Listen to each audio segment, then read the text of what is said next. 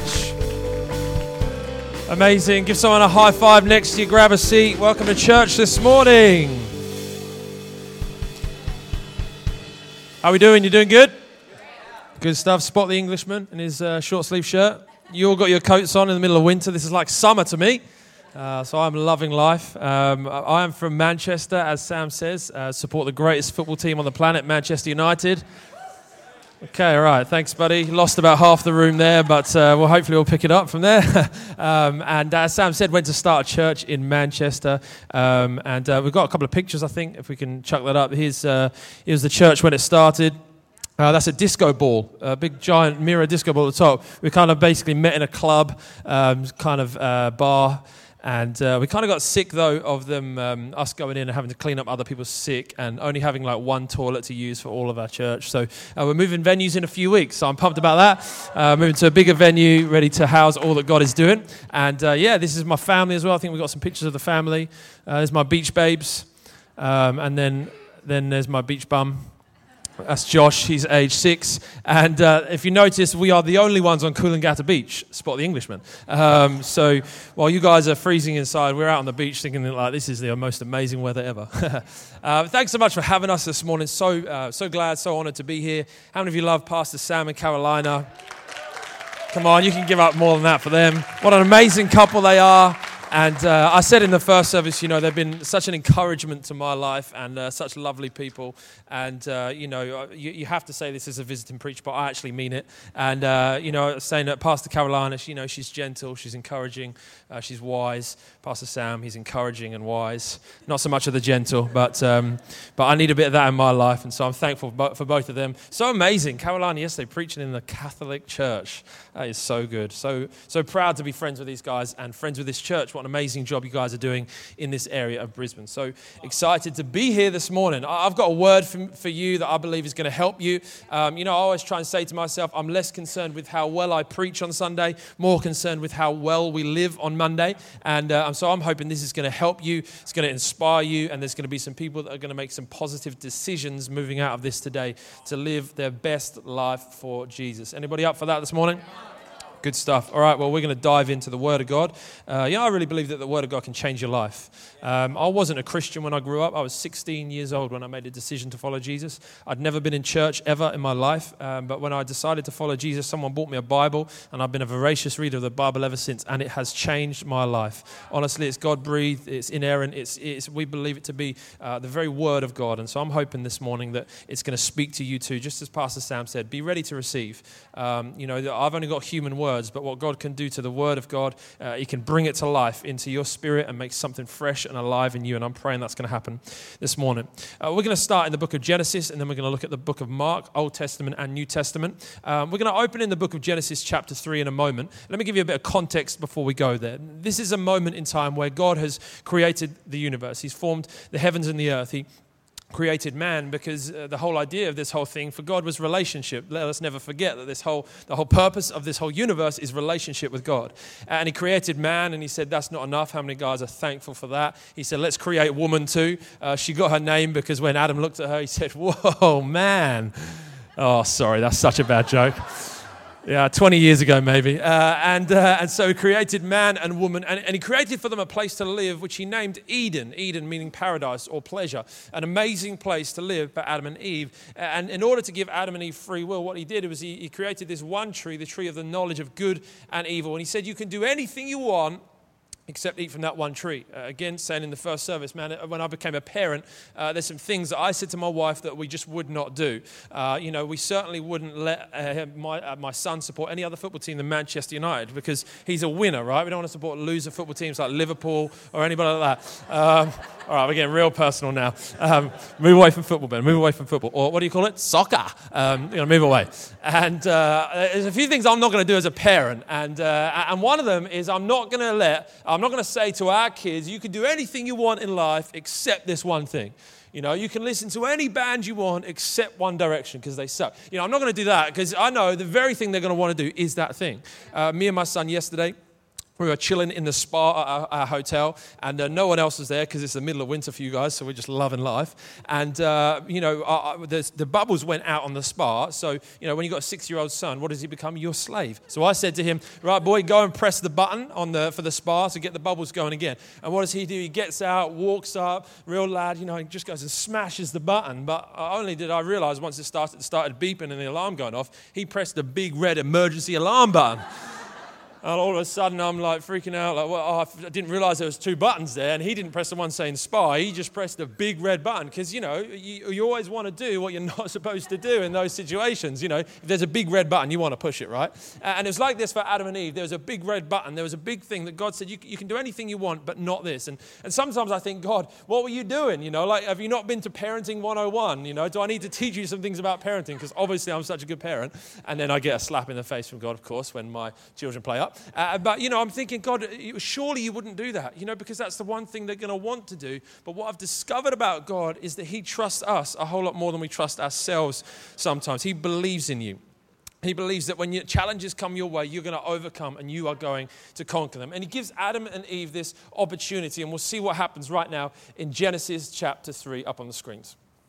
The Lord God called to Adam and said to him, "Where are you?" This is after Adam and Eve unfortunately fall and they sin and they eat from the tree. Verse 10, so he said, "I heard your voice in the garden and I was afraid because I was naked and I hid myself." And he said, "Who told you that you were naked, Adam? Have you eaten from the tree of which I commanded you that you should not eat?" Then the man said, "The woman who you gave me to be with me, she gave me of the tree and I ate." And the Lord God said to the woman, "What is this that you have done?"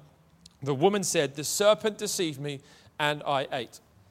Fast forward 2,000 years and we see this passage of scripture in the New Testament in the book of Mark that has some incredible parallels that we're going to study together today. And I'm really believing that God is going to speak to you through this and show you some incredible truths as we look at the book of Mark. Mark, coming up here, chapter 14, verse 32 to 36. Jesus finds himself in a garden as well, a garden named Gethsemane. Verse 32, then they came to a place which was named Gethsemane, and he said to his disciples, "Sit here whilst I pray." And he took Peter, James, and John with him, and he began to be troubled and deeply distressed. Then he said to them, "My soul is exceedingly sorrowful, even to death. Stay here and watch." Jesus knew what was about to happen, that he was about to be crucified. He went a little farther and fell on the ground and prayed that if it were possible, the hour might pass from him. And he said, "Abba, Father, all things are possible." How many of you know those 4 words can change your life? All things are possible. Not some things, not things only when you've got enough faith. All things are possible for you. Take this cup away from me. Take this journey away from this crucifixion. Please, if there's any other way, nevertheless, not I will, but what you will.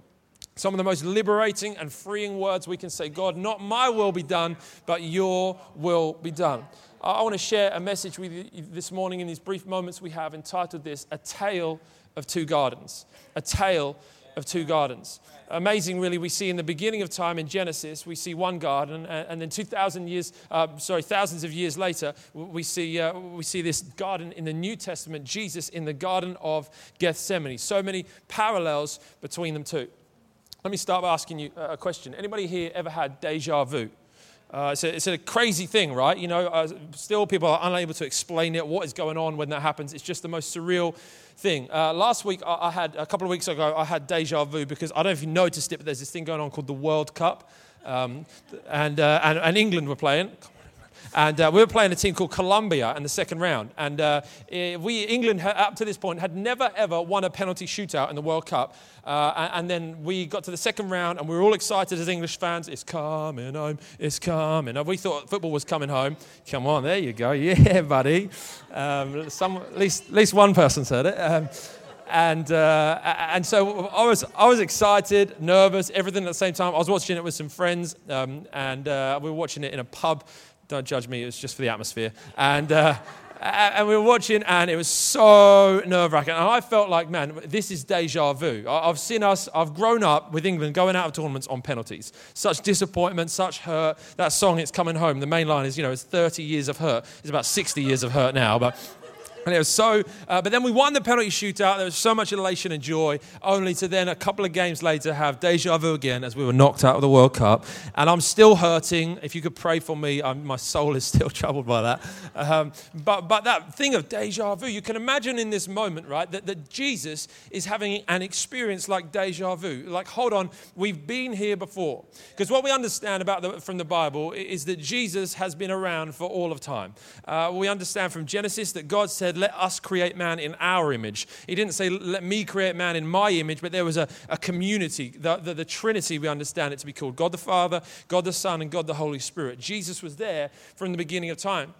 Actually, if you read the Old Testament, you begin to realize that the Old Testament is all about Jesus. We see Jesus right the way through the Old Testament. As Moses led his people out of slavery, from underneath the rock of slavery, we understand that in the New Testament, Jesus truly leads his people out from underneath the rock of slavery. When we see Joshua declare to the Israelites, in 3 days we're going into the Promised Land. And then 3 days later, they cross through the Jordan River, which is the river where Jesus was baptized later on. And it took them 3 days to go from death to life, only to see Jesus later on take 3 days to go from death to resurrection life. When we see Jonah in the belly of the whale for 3 days, he's in the pit of darkness, just like Jesus was in the pit of darkness in a tomb for 3 days, only to come alive again. We see Jesus right the way through the Old Testament. And we can see in this moment, Jesus was in the Garden of Gethsemane, and there are so many parallels between these two gardens. You can imagine that Jesus in this moment is thinking, hold on, we've been here before.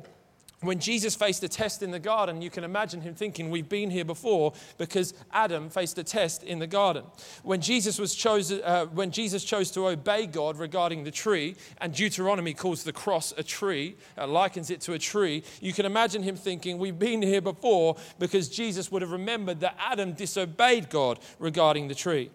In his final moments when he was arrested in preparation to be crucified, one of Jesus' disciples, Mark, he fled the garden naked and ashamed, the Bible says. It's incredible. Mark actually writes that about himself. You know how you know that the Bible is true?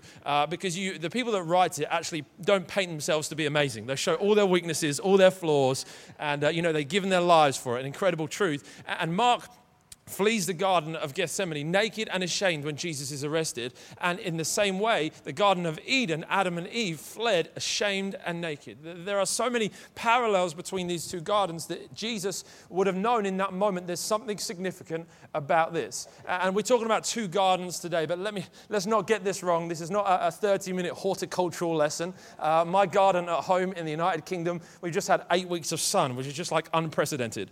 And so you guys have like grass that is just made of steel. We have grass that is just like so lightweight. So my garden is yellow right now because we've had 8 weeks of sun. I know, it's incredible.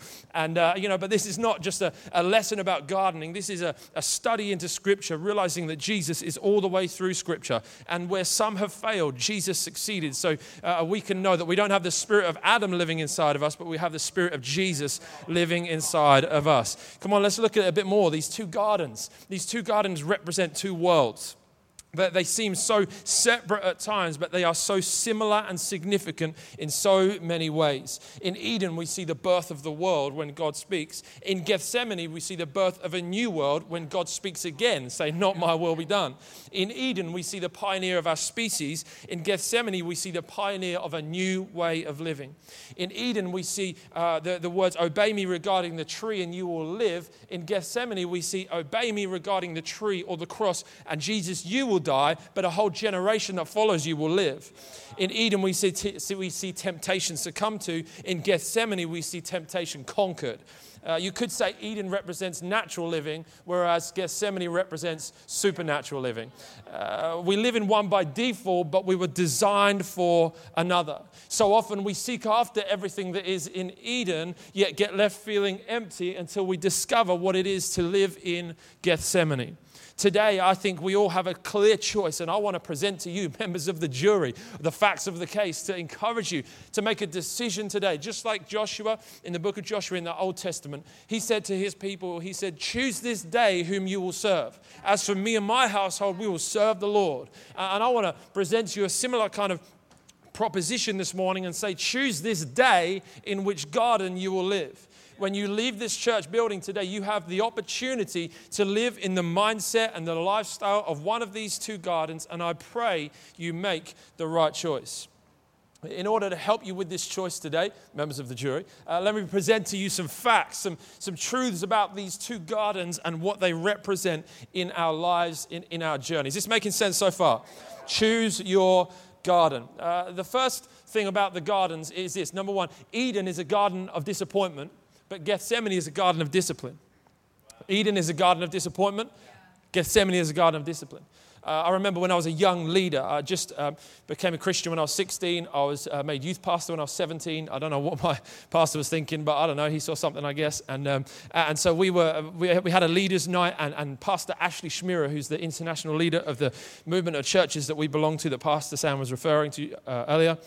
And he came to the leaders' night, and he began to pray for people. People came down the front, and he was praying for people, going along the line. And he got to me, and I'm like, something good, come on, something good, change the world, nation changer, something like that. And he gets to me, and he starts praying for me, and he's just beginning to pray, and then all of a sudden he says, well, I just see so much pain for your life. And of course, I'm like, not exactly what I meant, God, but, maybe there's some more in there, keep it going, And he just continues to pray. I just see so much pain for your life. Oh, God, give him strength for the pain that he's going to experience. And I'm just like, so encouraged right now. And then he finishes his prayer up, and I'm kind of, weeping with fear. And he moves to the next person, and he's halfway through sort of praying for them. I kid you not, this is exactly how it happened. He stopped, and he stopped praying for that person, came back to me, and he said, I just can't concentrate on praying for them because I'm just thinking of the pain you're going to go through. And of course, I'm just like, yes, Lord, I'm so encouraged right now. I'm going to fly home on such encouraging words. And I promise you, for a good few years after that, often I would think about that night and consider what was this pain that I was going to have to go through. Was I going to lose all my family? Was I going to be like Job, that I was going to get such big boils that there's so much pus in them I had to scrape it out? I don't know. Hey, come on, that's biblical. Give me a break. What's going to go on in my life that I'm going to, I'm Manchester United going to get relegated. And I thought, don't be stupid. Even that's no way ever going to happen.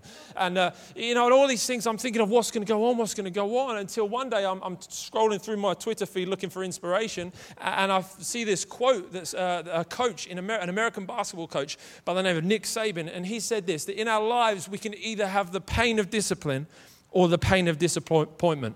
It's your choice. You can either have the pain of discipline or the pain of disappointment, and it's your choice. If you don't choose the pain of discipline, by default, you get the pain of disappointment.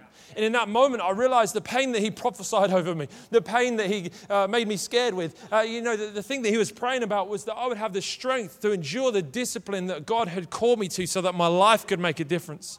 And today, you and I have the choice. Do we live in this garden of discipline, this garden that says no to the temptations of the world so that I can become all that God has called me to be? That says no to disappointment and says yes to discipline. Will we make the choice to live in that garden today? Eden was a place of paradise. The actual word Eden, it means pleasure. I've been to Israel. It's an amazing place. It's got amazing hummus. You should go. And I went to Jerusalem, and then we went to Gethsemane. It was my number one place I wanted to go because I've read these scriptures, and it's been so powerful to me. And I went to Gethsemane, and I went down to the foot of the valley, right in the foot of the valley, and it's the Garden of Gethsemane. You see, often we want Eden. We want pleasure. We want to be at the top of life. We want the mountaintop moments when God has called us to Gethsemane, which is at the bottom of a valley. You go to any mountain in the world, you'll find that nothing grows at the top of a mountain. Things only ever grow at the bottom and the sides of a mountain. And so often in life, we want the mountaintop moments because it makes us feel better, not realizing that it's the valley moments that actually make us become better. We're looking for easier lives. God's looking for stronger children. God wants to use you to make a difference on this planet. And if you're going to do that, sometimes there's going to be a journey of discipline to endure. Pleasure without discipline will always produce disappointment. You see, it's not wrong for us to have pleasure in our lives. It's not wrong for us to enjoy lives, have things that bring us pleasure. But when we have only pleasure without any discipline in our lives, then we face disappointment. And I just believe that God is calling each and every one of us today to make a decision that I'm not going to live in the garden of disappointment. I'm going to pay the price. I'm going to do what it takes to become the person that God has called me to become. In his disobedience with regards to the tree, Adam instigated the fall of man. But with his obedience with regards to the tree in the garden, Jesus instigated the redemption of the man. How good it is to know this morning that we don't have the spirit of Adam living inside of us, but we have the spirit of Jesus living inside of us. That when we feel tempted to disobey God and walk away from all that he has for us, we can draw on the strength and the grace of Jesus to obey his word and do great things for him. You know, in the book of Joshua, the Bible, God speaks to Joshua and says, be very strong and courageous to obey my word.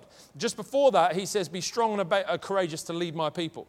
I've got so much affinity to the book of Joshua. I named my son after him because for me, it's, a word from God over my life, his life, the life story of Joshua, because I wanted to be someone that, like Joshua, takes the people that have been walking around in the wilderness, people in the United Kingdom that have been, for generation after generation, have just been walking around, not really knowing what this thing called life with Jesus is, and I want to take them into the promised land. I want to be someone that God uses to lead people into the promised land. It's been such a significant word for my life, and I remember reading about how God says to Joshua, be strong and courageous to lead your people.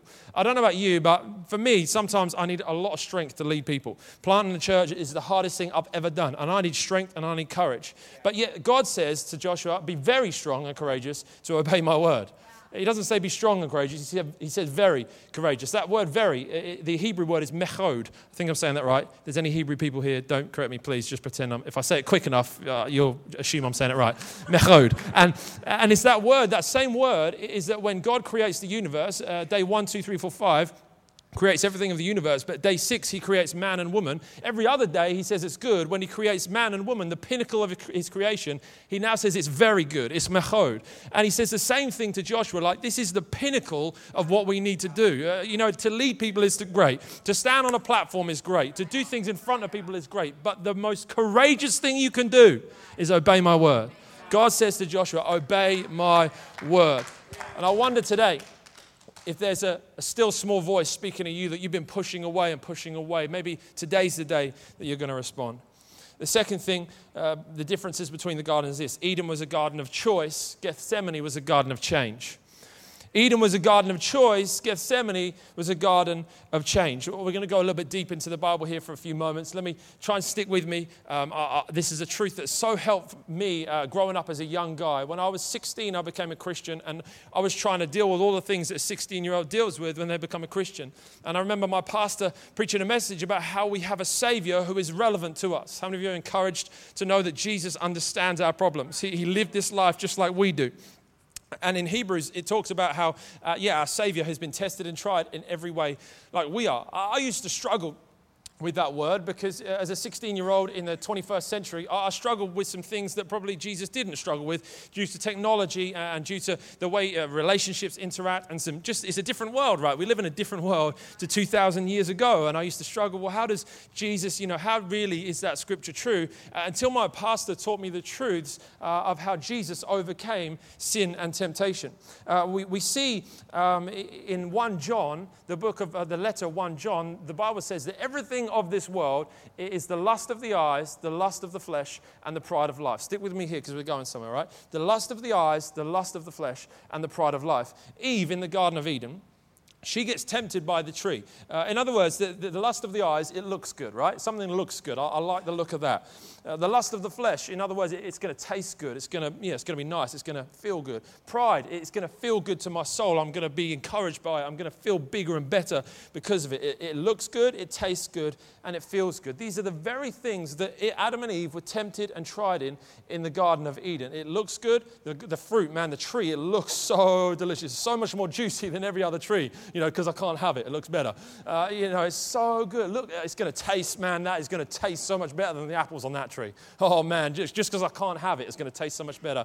And it's going to feel good, man. When I finally get that thing that I can't have, anybody ever been there? It's going to feel so good. And we see Jesus, just as Adam and Eve in the Garden of Eden, they fail in that area. Jesus, in his life, he overcomes in that area, because when the devil comes to tempt him with the same stuff like he always does in these three areas, he says to Jesus, Jesus, why don't you look out across all this land? I'll give it to you. Jesus says no. Why don't you turn this stone into bread? He'd been fasting for 40 days. Don't know about you, but I get hungry after 40 minutes. Jesus, after 40 days, had the temptation to turn stone into bread, and he said no. And then Jesus was tempted to throw himself off a cliff in order to be caught by the angels. Again, something that would feel good. So Jesus was tempted to do something that tastes good, do something that looks good, do something that feels good. And in all these ways, Jesus overcame where Eve didn't overcome. And now we understand that we can overcome anything that comes our way because Jesus righted the wrongs that Adam and Eve created. Does that make sense? I know it's a little bit deep and kind of woven through there, and I should probably have some like pie charts and stuff. I don't know. But the truth of the matter is that Jesus overcame where we fail, and we know that because we have the Spirit of Jesus living inside of us, we too can overcome. Does this make sense?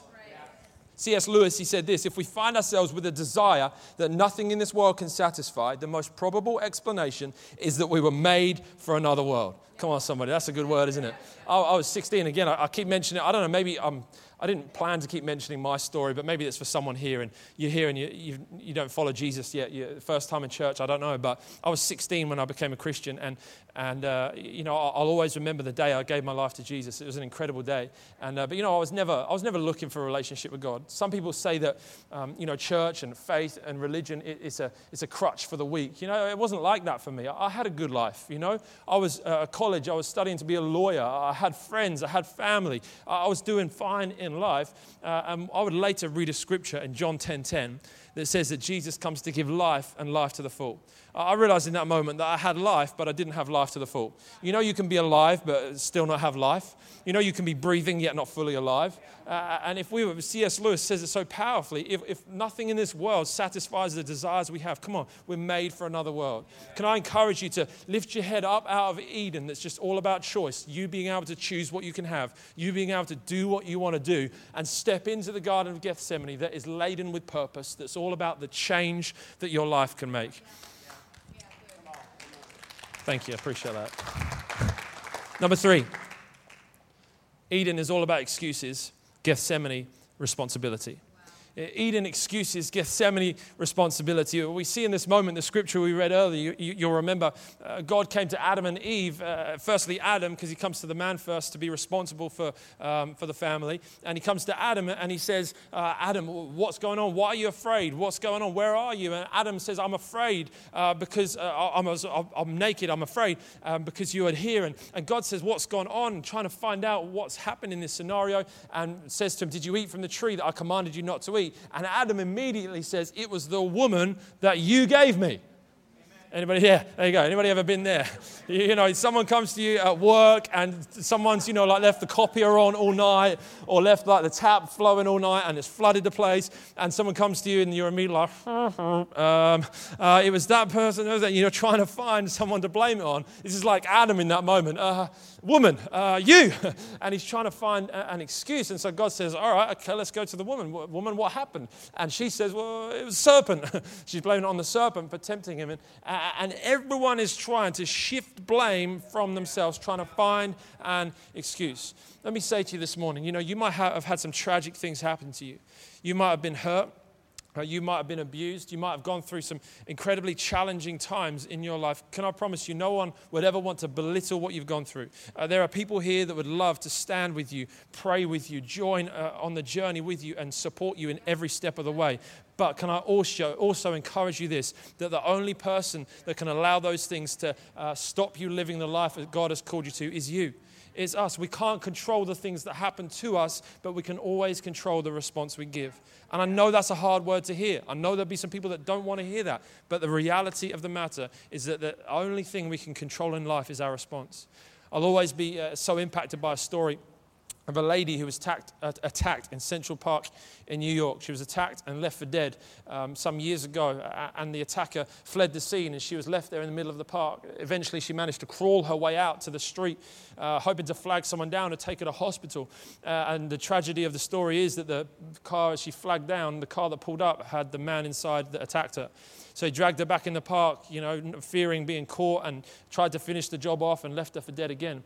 Miraculously, she survived, and she was taken to hospital some time later. She was interviewed by a member of the police, and after some time of the interview, the police officer stopped and said, I hope you don't mind me saying this, but I just had to stop because what you've been through is so horrific, yet when I'm asking you these questions, there's somehow such courage and positivity in your spirit. How is that? And the lady who'd been attacked responded by saying that man has robbed one night of my life, he'll never rob another moment of it. And I remember being, so impacted by that story. That someone who's been through something so horrific could be so clear-minded and say, you know what, I could make every excuse under the sun, legitimately. And people wouldn't blame me. People wouldn't have a go at me. People would say that's justified for you to have that excuse. But you know what? I'm not going to be a person that makes excuses. I'm going to take responsibility for my response to the situation and know that God has a better future for me. I want to promise you that God has an amazing future for you. That though you may have been through some challenging times, let's be a people that take responsibility over our response and say, God, I'm just going to worship you, I'm going to honor you, and I'm going to trust you. Adam and Eve, they tried to shift responsibility in the Garden of Eden. Jesus steps up in Garden of Gethsemane and says, you know what, I'm going to stand in the gap for a generation. Anybody else here this morning that wants to stand in the gap for a generation? I want to live in Gethsemane and not in Eden. And the final thing is this, if the band can come back up, that'd be amazing. The fourth truth of these two gardens, the comparisons of these two gardens, a tale of two gardens, is this. In Eden, the pursuit was happiness. In Gethsemane, the pursuit was joy. Eden was about happiness. Adam and Eve, they thought if they ate from the tree that gave the knowledge of good and evil, that they would be happy because they would have experienced everything. So many people in our world just want to experience as much as they can, thinking that's going to make them happy. But many eventually find that at the end of that road, there's just more and more unfulfillment. Whereas Jesus, in the Garden of Gethsemane, his pursuit wasn't happiness, his pursuit was joy. Let me tell you the difference between them. The book of Philippians, jet lag, I'll get there in a minute. The book of Philippians, it talks 4 chapters, 16 times it references joy and rejoicing. In 4 short chapters, Paul, the writer, he talks about, he says famous scriptures like rejoice, and again I say rejoice. He talks about having joy at all times, joy through every season. It's amazing, he talks about this thing, joy, so much. Yet when he writes the book, Philippians, is that how you even say it? Man, so much jet lag right now. Oh. Philippians. When Paul writes this book, it's just a book, we won't worry about the name. He writes the book, 16 times he mentions joy, but yet where he writes it is from his prison cell. From his prison cell, yet his perspective is still joy.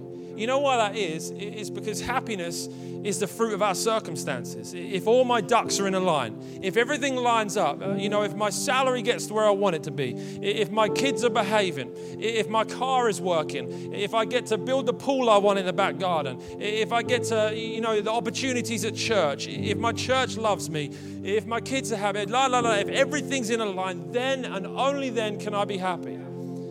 Can I give you some bad news this morning? You will never, ever be truly happy if that is your approach to life, because all your ducks will never, ever get in a line. But what Jesus teaches us from his model, from his experience in Gethsemane, is it's not about a pursuit of happiness, but it's a pursuit of joy. Where happiness is the fruit of circumstances, joy is a fruit of the Spirit. And God's Spirit, he says he will never leave you nor forsake you. He will always be with you. And we know that joy is not an absence of problems in our lives, but it's the presence of Jesus. That's how Paul could be in prison and say, rejoice, and again I say rejoice.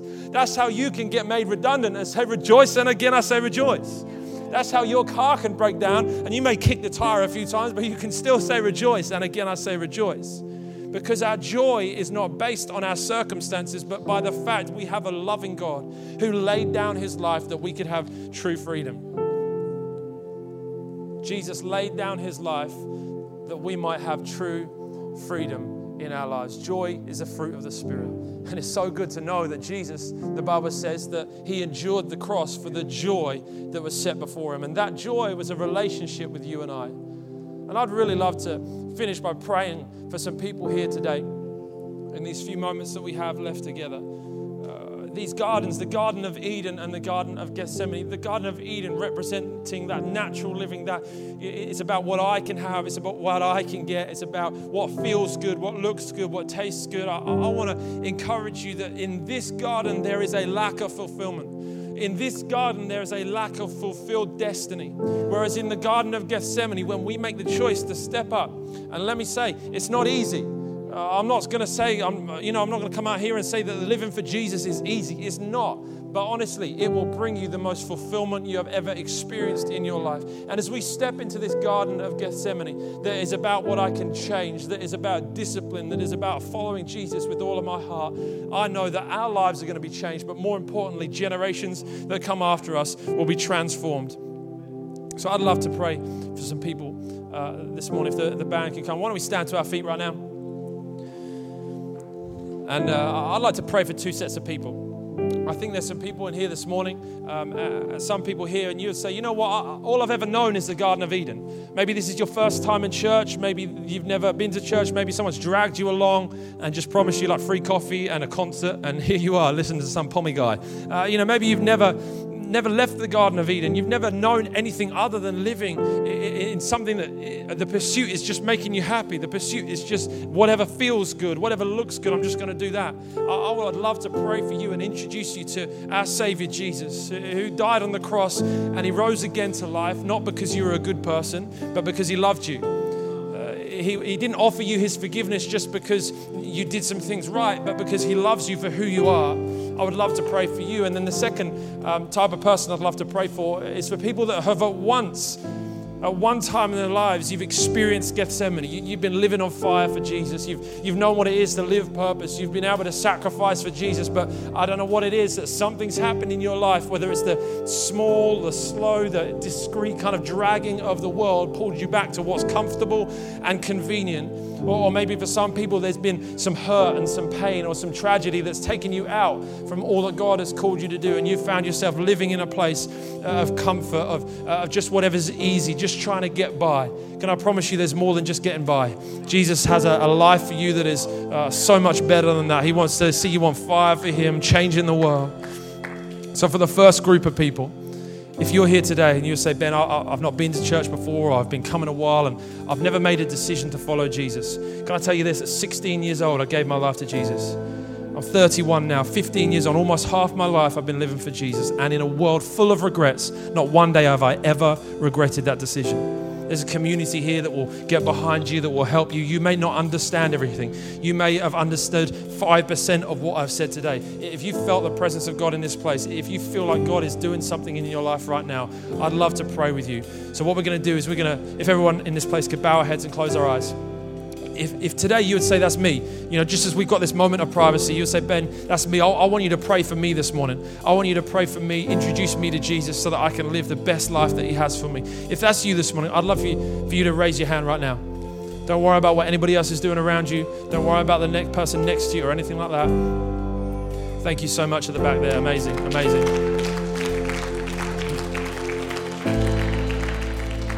Come on, that's the first one. That's the hardest one. There's breakthrough in this place right now. Some people here, and you've never experienced life with Jesus, and this is your moment. I remember the night I gave my life to Jesus, my palms got all sweaty, my heart was beating faster. I didn't know what was going on until someone sat next to me and said, can you feel the presence of God? She said, is your heart beating faster? Your palms getting a bit clammy? And I was like, how do you know? And she's like, God's trying to speak to you. God's moving on your heart. Come on, is there anybody else here that wants to be included in this prayer this morning? As I look around for one last time. Come on, awesome in the middle of there. Thank you so much. Thank you. God loves you. He's got a plan for your life. Come on, let's pray this together. Repeat this prayer after me. Don't pray back to me because I can't do much for you, but pray it to your Father in heaven because he wants to just impact your life in such a significant way in this moment. And church, let's all pray it together to support them. Hey, Father God, thank you so much for sending your Son, Jesus Christ, to this earth to die for me. Please forgive me of all I've done wrong. Please give me strength to live a new life, following you all the days of my life. Give me peace in my heart and strength for my tomorrow. Thank you, Jesus. Amen. Come on, let's give it up for those incredible people making that decision. Amazing, amazing. Pastor Sam will give you some instructions about how to follow up on that in a minute, because, don't do life alone, right? Don't just keep that decision to yourself. There's people here that want to support you. Just real quickly, I know I'm probably a couple of minutes over, but just real quickly, I would love to finish by praying for anybody here this morning. You would say, you know what, in my life, at some point, there's been a time when I've been on fire for God, and I just don't feel like I'm at 100% right now. I want to live in the mentality of Gethsemane, but sometimes I just feel Eden calling me back. The comfort, the convenience, the ease of life. I want to step back into the uncomfortable. I want to be stretched. I want to do all that God's called me to do. Come on, again, with every head bowed and every eye closed, you have a moment with God. Say, is this me? God, am I living at 100% right now? Could I be going further for you right now? And if that is you, I want to pray for you right now. And I would ask, would you lift your hands to heaven in this moment? As we go back into worship, we're going to pray. Come on, hands going up all over this place. If that's you in this moment, lift your hands to heaven. He wants to touch you right now with his presence. He wants to move in your heart. He wants to restore 100%. He wants to bring you back to an effervescent life with him, bubbling over, more than you could ever imagine. Father God, I thank you for every single person. God, I thank you that you would just do something great in every single life. Father God, I thank you that in this moment, it would be a significant time of your presence touching every person.